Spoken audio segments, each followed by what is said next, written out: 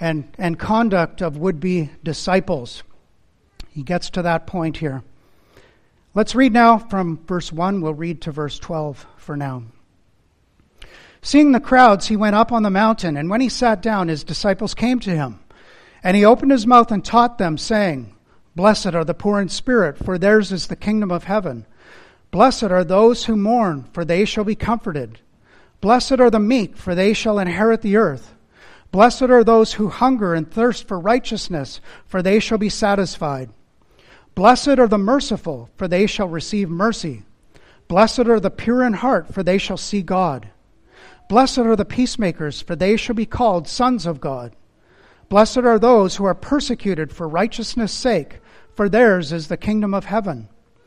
Blessed are you when others revile you and persecute you and utter all kinds of evil against you falsely on my account. Rejoice and be glad, for your reward is great in heaven. For so they persecuted the prophets who were before you. Let's pray. Oh God, as we come to this wonderful passage of your word, we ask that you'd give us wisdom, that you'd give us insight, and that you would just prompt us by your Holy Spirit and help us, give us eyes to see the wonder of your gospel, the glory of our Lord Jesus Christ, and all that there is here for us in your word. In Jesus' name, amen. Well, last time I shared with you the amazing story of Andrew Murray and the legacy that he left, the influence that he had within his family. And you will remember that 5 of his 6 sons became ministers of the gospel. 4 of his daughters became ministers' wives. 10 grandsons became ministers, and 13 grandchildren became missionaries. Amazing. What a legacy this man left as he ministered in South Africa to so many different people in all these different churches. And I'm sure if you have grandchildren, as I do, and Tammy and I had the privilege to be able to spend the day yesterday with our grandchildren in Edmonton as we flew back later last evening.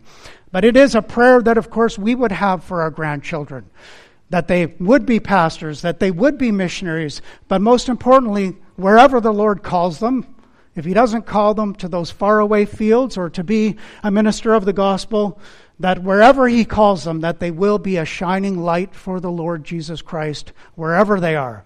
That is a prayer that all of us would have for our children, for our grandchildren, that they would be followers of the Lord Jesus Christ, disciples of the Lord, that they would follow him. And tonight I want to share with you another amazing man from Scotland, and I want you to try to guess who this is as I unfold a bit of a 1-minute biography of who this is. I'm sure many of you will know by the time we get to the end of it. But this man from Scotland grew up in the Presbyterian Church of Scotland. He landed on the shores of Cape Town, South Africa in 1841, and he is another man of amazing influence. When he arrived on the shores of South Africa, after a little while, he was actually attacked by a lion.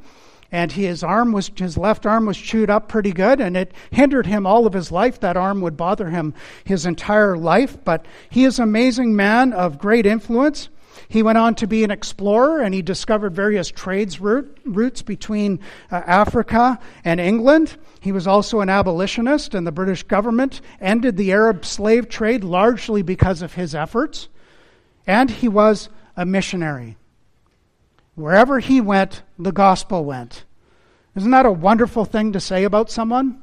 Wherever he went, the gospel went. Is that the case with us? Wherever we go, that the gospel is going with us, that we are shining lights for the Lord Jesus Christ, examples of what it means to be a believer. But that is what we see in this man here. And he had a tremendous influence and impact as he continued preaching, evangelizing, setting up mission stations, exploring Africa. And he was much loved by the people of Africa. Now, what was his name? David Livingstone. Yes, David Livingstone. That is correct. And one day in his journal, Livingstone wrote this: I will place no value on anything I have or may possess except in relation to the kingdom of Christ. It's an amazing, profound statement. Everything, his focus, his life's focus was the kingdom of Christ. How am I going to advance the kingdom of Christ with all that I have and all that I am? Now, can we say that? Has that been our focus and aim in life? That with everything that we have and all that we are, whatever God provides for us, it is the advancing kingdom of Christ, seeing his name proclaimed, that is first and foremost at the top of our minds. What an influence he had. And that is exactly what we see in the Lord Jesus Christ, because the Lord Jesus Christ had a tremendous influence. We all know that. He's had a tremendous impact in our own hearts. And we see that those people that he influences, he wants them in turn to go and influence others. That's what we see in Livingston. That's what we see in others. And that's what we see in many of you sitting here. That is your goal and aim, to be an influencer for the Lord Jesus Christ, to advance the kingdom of Christ. And we saw last time when we look at the Beatitudes, how they build upon each other. How the one unfolds and unpacks the other as we go along through the Beatitudes. So if you cast your eyes back to verse 3, being poor in spirit, seeing ourselves as spiritually bankrupt, spiritually impoverished, that leads to the second Beatitude, to mourn over our sinful condition in verse 4. And if you recognize that you are poverty-stricken spiritually and you are mourning over your sin, that you have no hope of your own, no claim of righteousness of your own, it causes us to mourn over our sinful condition, and that brings not pride, but humility, a meekness about us. Verse 5, and then you start developing a hunger and a thirsting after righteousness. That is what we see with the people of God. We have a new appetite. We have new cravings. Something is different. The old has passed away, the new has come, and we are craving new spiritual food that we never had before. And so we could go on and on through the Beatitudes. The one builds on the other. And that's what it looks like to be a Christian in the Beatitudes. That is what the Christian life should look like for us. And for those who live that way, what can they expect? Well, verses 10 to 12 tell us they can expect some opposition. Some persecution is going to result from living this way. Suffering is simply a reality of the Christian life. We are going to face persecution when we live that way, but Jesus says, rejoice and be glad, for your reward is great in heaven. And it's not small, it's great. It's a great reward that he has for us. Nothing done for the glory of God is going to go without reward. And so how do we connect that to what we're going to look at now? If we connect verses 1 through 12, and then we look at verses 13 to 16 here, we see what kind of influence a Christian should have in verses 13 to 16. And we could read those verses about persecution, and we could think the result should be to flee, to get away. None of us wants to be persecuted. Most of us don't like conflict. We want to move away from conflict and persecution. But that's not what Jesus has for us. That's not what Jesus says. In fact, it's quite the opposite. Let's read on from verse 13. You are the salt of the earth, but if salt has lost its taste, how shall its saltiness be restored? It is no longer good for anything except to be thrown out and trampled under people's feet. You are the light of the world. A city set on a hill cannot be hidden. Nor do people light a lamp and put it under a basket, but on a stand, and it gives light to all in the house. In the same way, let your light shine before others, so that they may see your good works and give glory to your Father who is in heaven. So we see here in these 4 verses that Jesus goes on to tell Christians what type of influence they should have in this world for the Lord Jesus Christ. He says, you are the salt of the earth. You are the light of the world. And do you see what Jesus is doing here? He's connecting these passages. He's connecting the Beatitudes and this description here of persecution. Then he's saying you are not to flee. You're not to try to get away from this. You are to confront it. You are to be a light in the midst of it. You are to be salt on the earth. And so often we want to fight or we want to flight, but that's not what Jesus says here for us to do. He says, no, I'm not going to allow that. You have to be salt and light in the world. And even though we have this temptation to flee and to run, and we might want to withdraw from society, we might want to build our own Christian commune somewhere or just have a cabin out in the woods just to escape the entire world. What would happen if every Christian did that? Every Christian just vacated cities, churches like this, every church that preaches the gospel, everyone just went and they fled to the country. They built a cabin up in the Yukon somewhere. Yeah, we are not being light at that point, and we are not being salt at that point. That is not what the Lord Jesus wants us to do. The citizens of His kingdom play a very important role in this world. We are necessary in this world. And it reminds us that being followers of Jesus Christ is not just for our benefit. God doesn't just save us, be good to us throughout our lives, and then we spend eternity in heaven with Him. Again, people that He influences, He wants them to go and influence other people. We are to make an impact. We are to have an influence. And part of the reason God has worked in your life is to do that very thing, to make an impact in the world around you, in your own spheres, in your own world, your own family world, your own extended family, people at school, at work, wherever you might be. That is where God wants you to be at work. He's put you in this world at this particular time, in this particular place, to have and to make an impact. And we might want to run right off the world and just be done with it and flee and get away, but that is not what the Lord wants for us. And that is the very essence of that quote from David Livingstone, where he says, "I will place no value on anything I have or may possess except in relation to the kingdom of Christ." Livingstone didn't flee to Africa to escape. He was going to Africa to fulfill the calling the Lord had for him, to be that shining light and to be salt in a dark, dark place.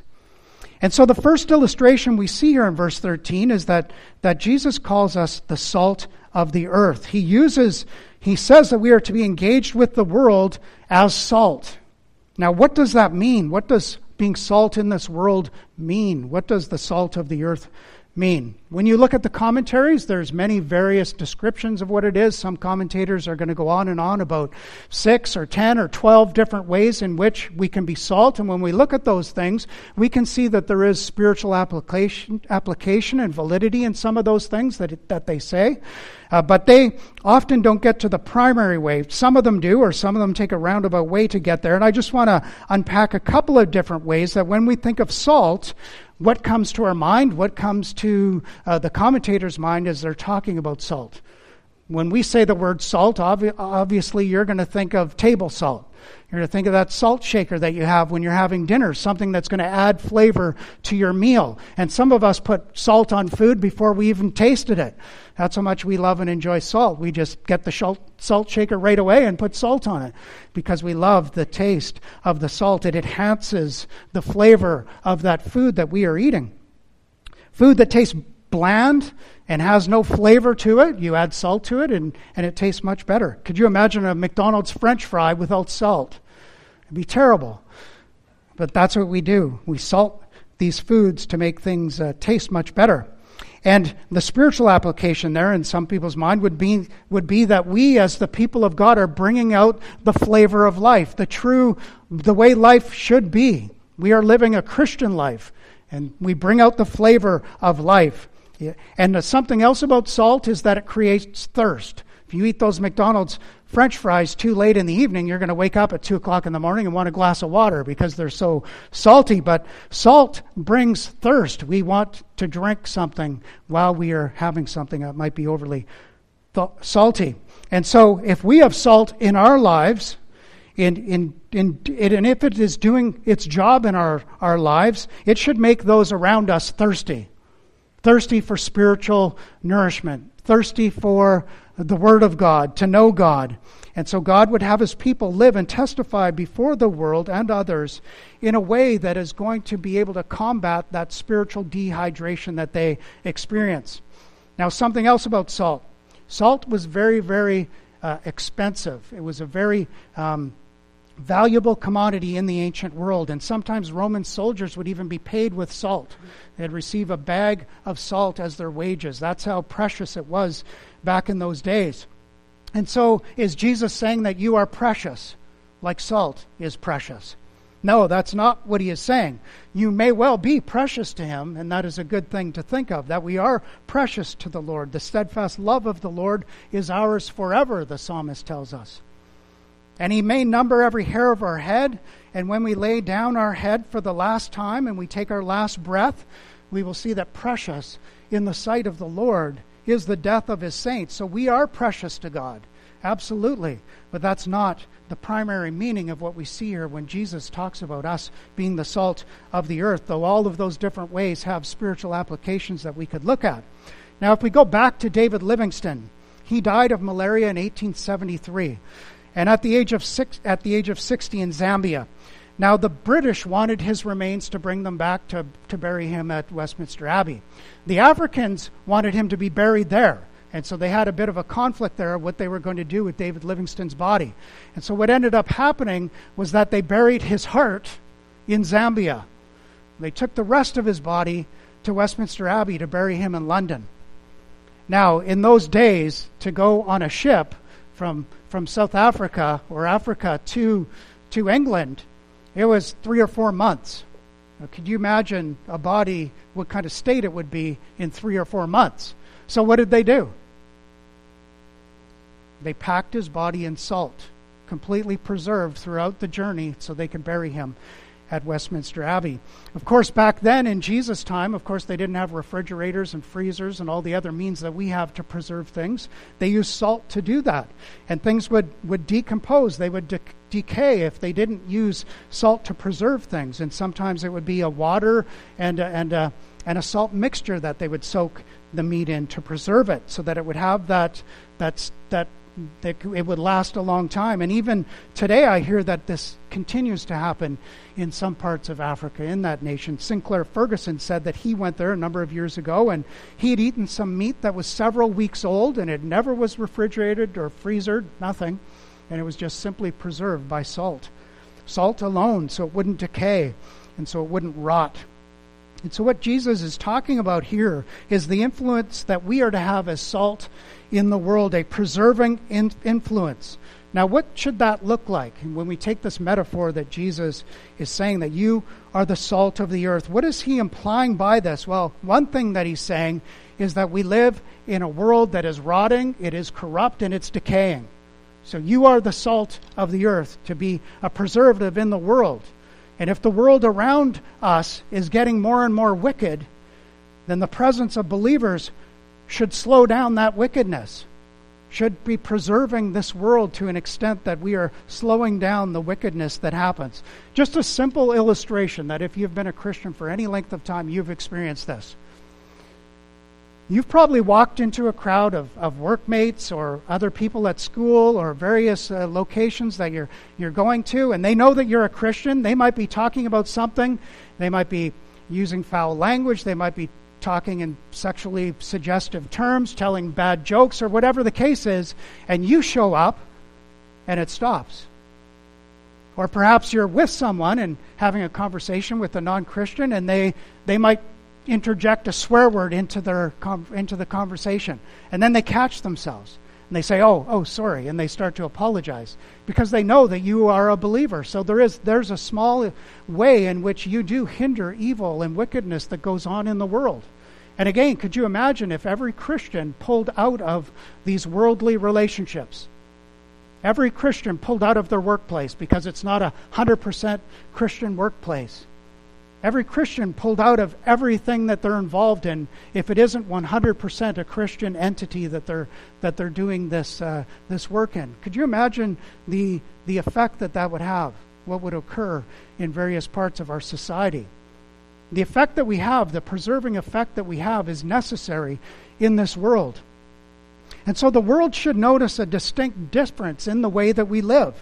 In the way that we live our lives, we give testimony to the saving grace of God that has occurred within our hearts, within our lives. And that should be evident.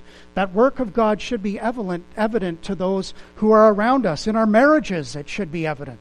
In the way that we raise our children, it should be evident. How we engage with people in the workplace should be evident. All the different spheres that we are involved in, it should be evident that we are believers in the Lord Jesus Christ, that He has done something in our hearts, and that the salt is at work within us to have this effective preservation going on within the different ways in which we influence people. So put yourself back in Jesus' day just for a minute. Okay? Along the shores of the Dead Sea, the Salt Sea, you would see all kinds of salt that's all kind of conglomerated together and stuck together. Some of it even looks like ice. Not icebergs, but ice, like along the water. And along the shore, you can see ice, or you can see the salt everywhere, especially on the southern part of the Dead Sea. And much of that salt has been contaminated. A lot of it has gypsum and other minerals that are in it, which makes it effectively useless. And so that's what we see Jesus talking about in the latter half of verse 13 here, when he's talking about it being thrown out. Not good for anything, but to be trampled underfoot. And so sometimes these batches of bad salt would get into a home, and it would be discovered, and they would get rid of it. But they wouldn't just throw it out the window. They wouldn't just kind of go out into their fields and just dump it, take a bucket and dump it. They would have to be careful about where they put it, because even though it didn't have the potency of good, pure salt, it would still have a negative impact upon crops. And even as you read your New Testament, you know that in times of war, they would go to battle, and they might decimate a particular city, and then in the areas where they would grow crops, they would take salt and dump salt all over the area, because that would have a deadening effect. It wasn't able to then produce crops from there because that salt had done that to it. And so what they would do is sometimes they would take these big blocks of salt, and they'd be able to trim off and chip away at it, and then there would be pure salt inside, and they could use that. But they would have to take away all those contaminants, all those chunks. They would have to pare that off and get to the good salt. And so it's important for us to realize here as we read this that Jesus is not talking about the loss of salvation. One of the basic principles of biblical interpretation is that we always interpret a difficult passage, an unclear passage, with a clear passage that really tells us explicitly what is going on. And so thankfully, the Bible is very clear, and it tells us that a true believer cannot lose his or her salvation. That is a wonderful truth that we see in the Word of God. We see that all over the place, John 10, Romans 8, many other places. So I trust that you do believe that as you are sitting here as Reformed people, that you believe in that the Lord has provided for us in such a way in which the salvation that He's given to us can never be taken away. But Christians can lose something. They can lose their effectiveness. They can lose and become tasteless, as we see here in this verse. We can lose our effectiveness, that preserving influence, that witness to the world for the kingdom of Christ. And in this world that is rotting and decaying, we need to make sure that we are getting rid of all of those contaminants, that we are pure salt, and that we do have that taste and that flavor to be able to have that influence in this world, because tasteless, contaminated salt is very ineffective. It's not going to do the job. It's contaminated in these ways. And so a contaminated Christian, the saltless Christian, is the one who has stopped being salt, that pure salt. Stopped having that influence, stopped standing out, stopped being merciful to others because they've forgotten how merciful God has been to them.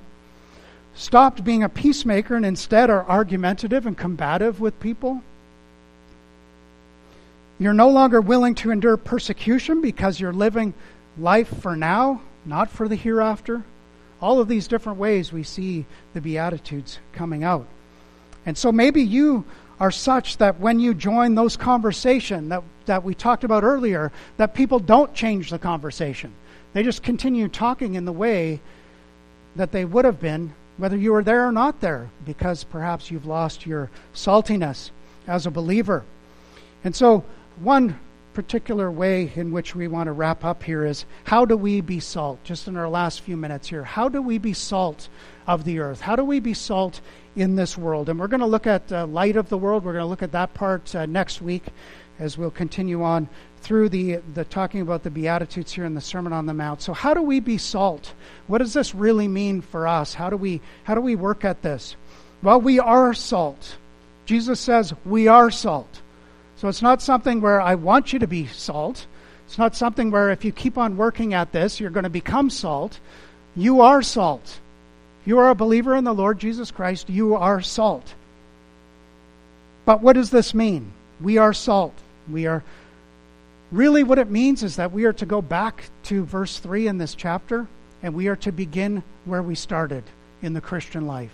That's really what it means. And if you're sitting here tonight and maybe you feel as though that you are not salty any longer, that you've lost that flavor, that you are tasteless at this particular time, what do you need to do? You need to go back to verse 3 in this passage. We need to see ourselves as we truly are, poor in spirit, mourning over sin, not proud but meek, hungering and thirsting after righteousness, being merciful being merciful out of the grace and mercy God has shown to us and given to us. Being peacemakers because we've made peace with God. And enduring patiently this persecution that is promised to us because we realize that the reward in heaven is far, far greater than anything that we could have here on this earth. And so maybe for some of us, these contaminants have encrusted around that pure salt. These contaminants have encrusted around your heart at this particular time. And it's time to get rid of those contaminants, those weights, that sin that so easily entangles us. We need to pare all of those off and get back to the purity that is ours in the Beatitudes. We've lost our saltiness.